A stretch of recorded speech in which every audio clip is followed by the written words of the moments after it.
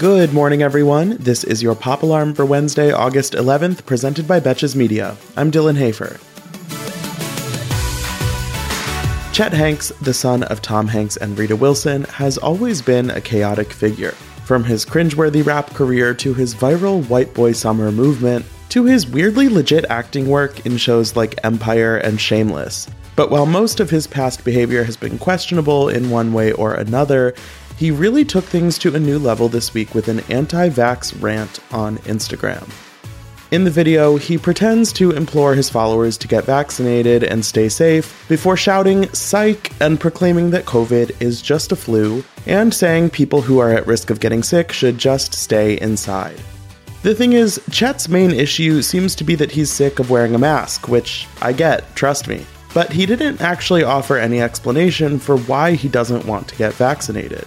Data is showing that the vast majority of new COVID cases right now in the US are among unvaccinated people. So if Chet is so worried about wearing a mask, that should make him even more eager to get the vaccine.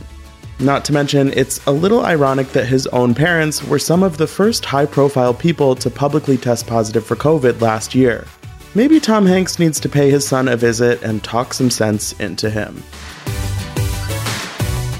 Yesterday morning, Christina Applegate shared the news that she's battling multiple sclerosis.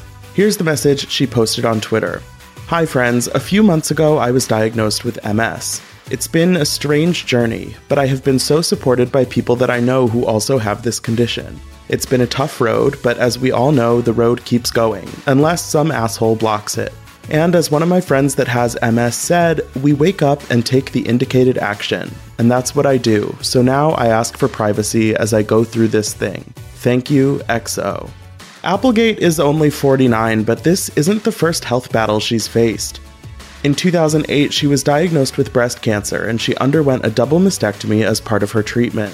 After testing positive for the BRCA gene, she also had her ovaries and fallopian tubes removed in 2017 to reduce her risk of ovarian cancer. At the time, she said, quote, "That's how I've taken control of everything. It's a relief. That's one other thing taken off the table. Now let's hope I don't get hit by a bus."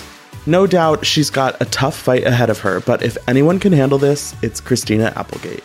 Best of luck and well wishes. The White Lotus has been one of the breakout TV hits of the summer, and on Tuesday, HBO renewed the satirical resort show for a second season.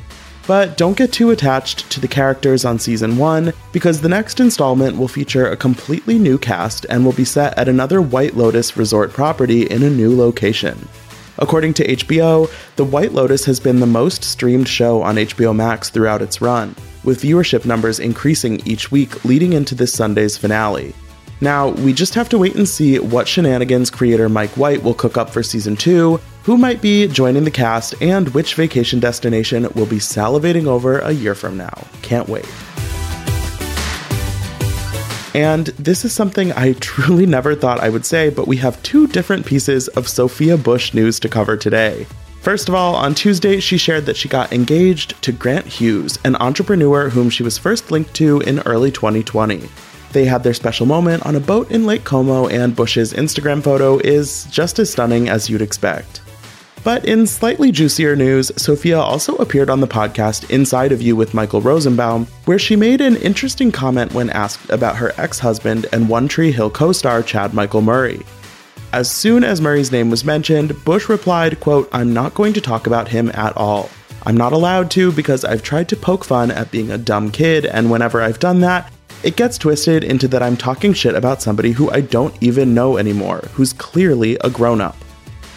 As someone who loves reading way too much into things that celebrities say, I understand why Sophia Bush would rather just say nothing at this point, but at the same time, I'd love to hear her talk some shit. Sophia, my DMs are open anytime. For more Pop Alarm, be sure to rate, review, and follow the show wherever you listen, and you can follow me on Instagram at Dylan Hafer for more entertainment stories. Until tomorrow, I'm Dylan Hafer, and now you're pop cultured.